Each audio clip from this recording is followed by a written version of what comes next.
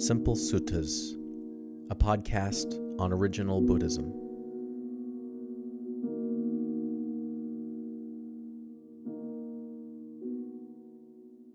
If you're listening to this on podcast, I'll just let you know I'm also videoing this and putting it on YouTube as well. I don't know if you're at all interested in seeing my face when I say any of this. Maybe if you're not, you could be interested in these beautiful woods that are melting all around me at the moment. But I just noticed that it's a lot of energy on YouTube, and if that's a way to get the Dhamma in front of people, I thought it might be worth a try. So I'll do a couple of these, and you can let me know if you think it's valuable or not. The other day I gave a Dhamma talk. It was a lot of fun. My normal Dhamma group is just really open to different kinds of ideas. They're really smart, really engaged with the Dhamma. I talked a lot about Buddhism and politics, which always has the capability of setting people off. Anyway, one of the questions afterward I thought was just a great question. It went something like this.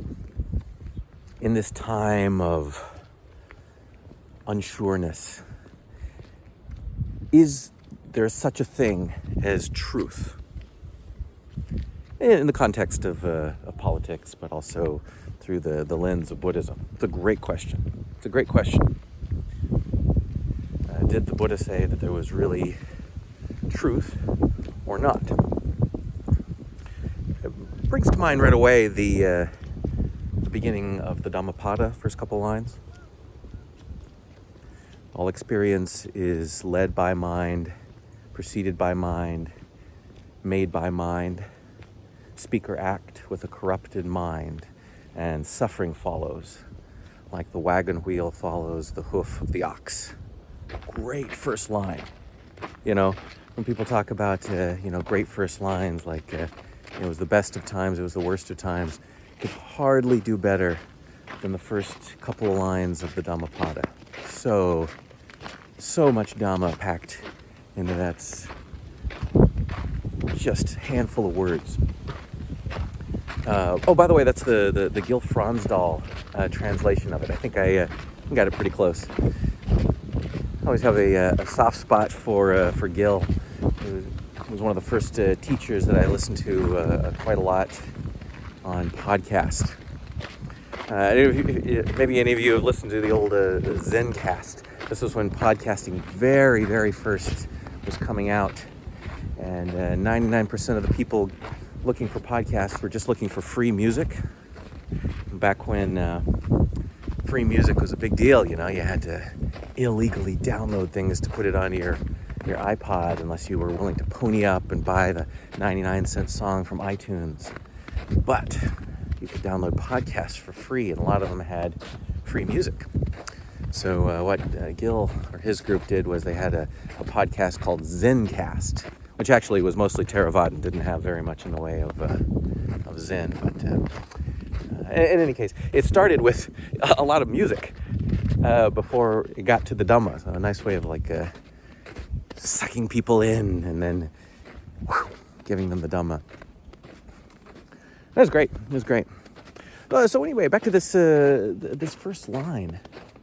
It's really powerful stuff. There's a lot of different Buddhist scriptures that talk about kind of our relationship with reality. And this one's very interesting, right? So the first one is, all experience is preceded by mind, led by mind, made by mind. I'm not actually sure about that made by mind. I think that might be a little bit too definitive a word. It's not quite right? So what the Buddha taught isn't that our mind makes the world in the sense that there's nothing there and then our mind creates it from whole cloth. That's not how it works. Buddha says if it was how it works, then we wouldn't have this world, right? We would create a world where we don't get old, we don't die, we don't suffer, if we could just make it from whole cloth. Rather, the process involves both mind. Oh, by the way, here's the railroad here. Isn't that nice? The process involves both mind and the outside world. They're both involved. The process begins with contact between the world and the senses. It gets interpreted by our cognitive processes, filtered through our delusions, and comes out the other side. Now, what it feels like is you see the food and you want it. You see the person and you're angry with them. It's not like that. There's actually this really complex process that's going on behind the scenes. Or at least it's behind the scenes if you're not paying attention.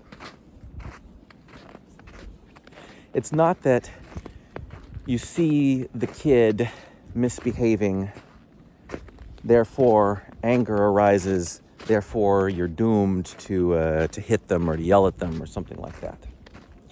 So this is exactly what the Buddha means in that verse when he says, if you speak or act with a corrupted mind, then suffering follows. It's only when that experience is filtered through that corrupted mind that it ends in this result of anger and violence.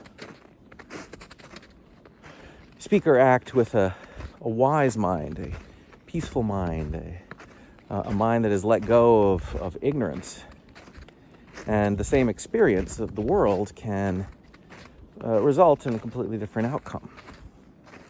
A mind with peace, a mind with patience, a mind free from ignorance can react to the same situation with peace. Now, this is sort of obvious, right? Everybody knows this. But it's so easy to forget. As with almost any skill, it's so easy to forget. I find it very much like teaching a kid to play the piano. My daughter has been learning the piano, and so I've been sort of reminded of some of the basic tools of learning. You know, play most scales, and your thumb crosses under after the third finger. Well, it's so obvious. You just say it once, and that's it. That's the information. Thumb crosses under after the third finger on most scales. And yet, it's really easy not to do it. It's incredibly easy not to do it. It's not a matter of just saying, thumb crosses under after the third finger. You have to do it. And you have to do it again and again and again. If you find yourself doing the wrong thing, you have to slow down and look. Am I crossing under that thumb in the right place? Am I not? And then you have to practice it over and over and over again. So what does that mean in the context of that first verse of the Dhammapada? Well, it means if you see yourself acting in ways that lead to suffering, it's because you're acting with a corrupted mind. So what do you have to do? Well, you have to slow down and look at the process. You have to look at your fingering and see, is the problem that I'm crossing under in the wrong place? Am I crossing under after the fourth finger? Am I starting with the wrong finger? Well, same thing here. You find yourself overcome with anger. Well, what are you supposed to do? How should you be reacting? How should you be thinking through this?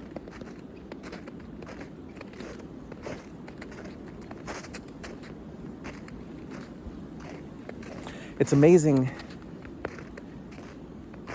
how different you can see something with a different mindset. How you can see a kid making a giant mess in the kitchen and feel anger. And then get a little bit closer. Take a second before you raise your voice and realize, oh, well, They're trying to cook cupcakes for the family. I had this experience the other day. I felt that anger rise up, but I didn't act on it. And that's exactly what was happening. My daughter was just making cupcakes. She had learned how. She was trying it out.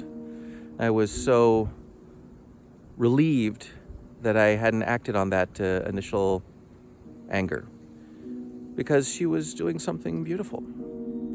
And I could help her out, and we could clean up a little bit together, and it was a good experience.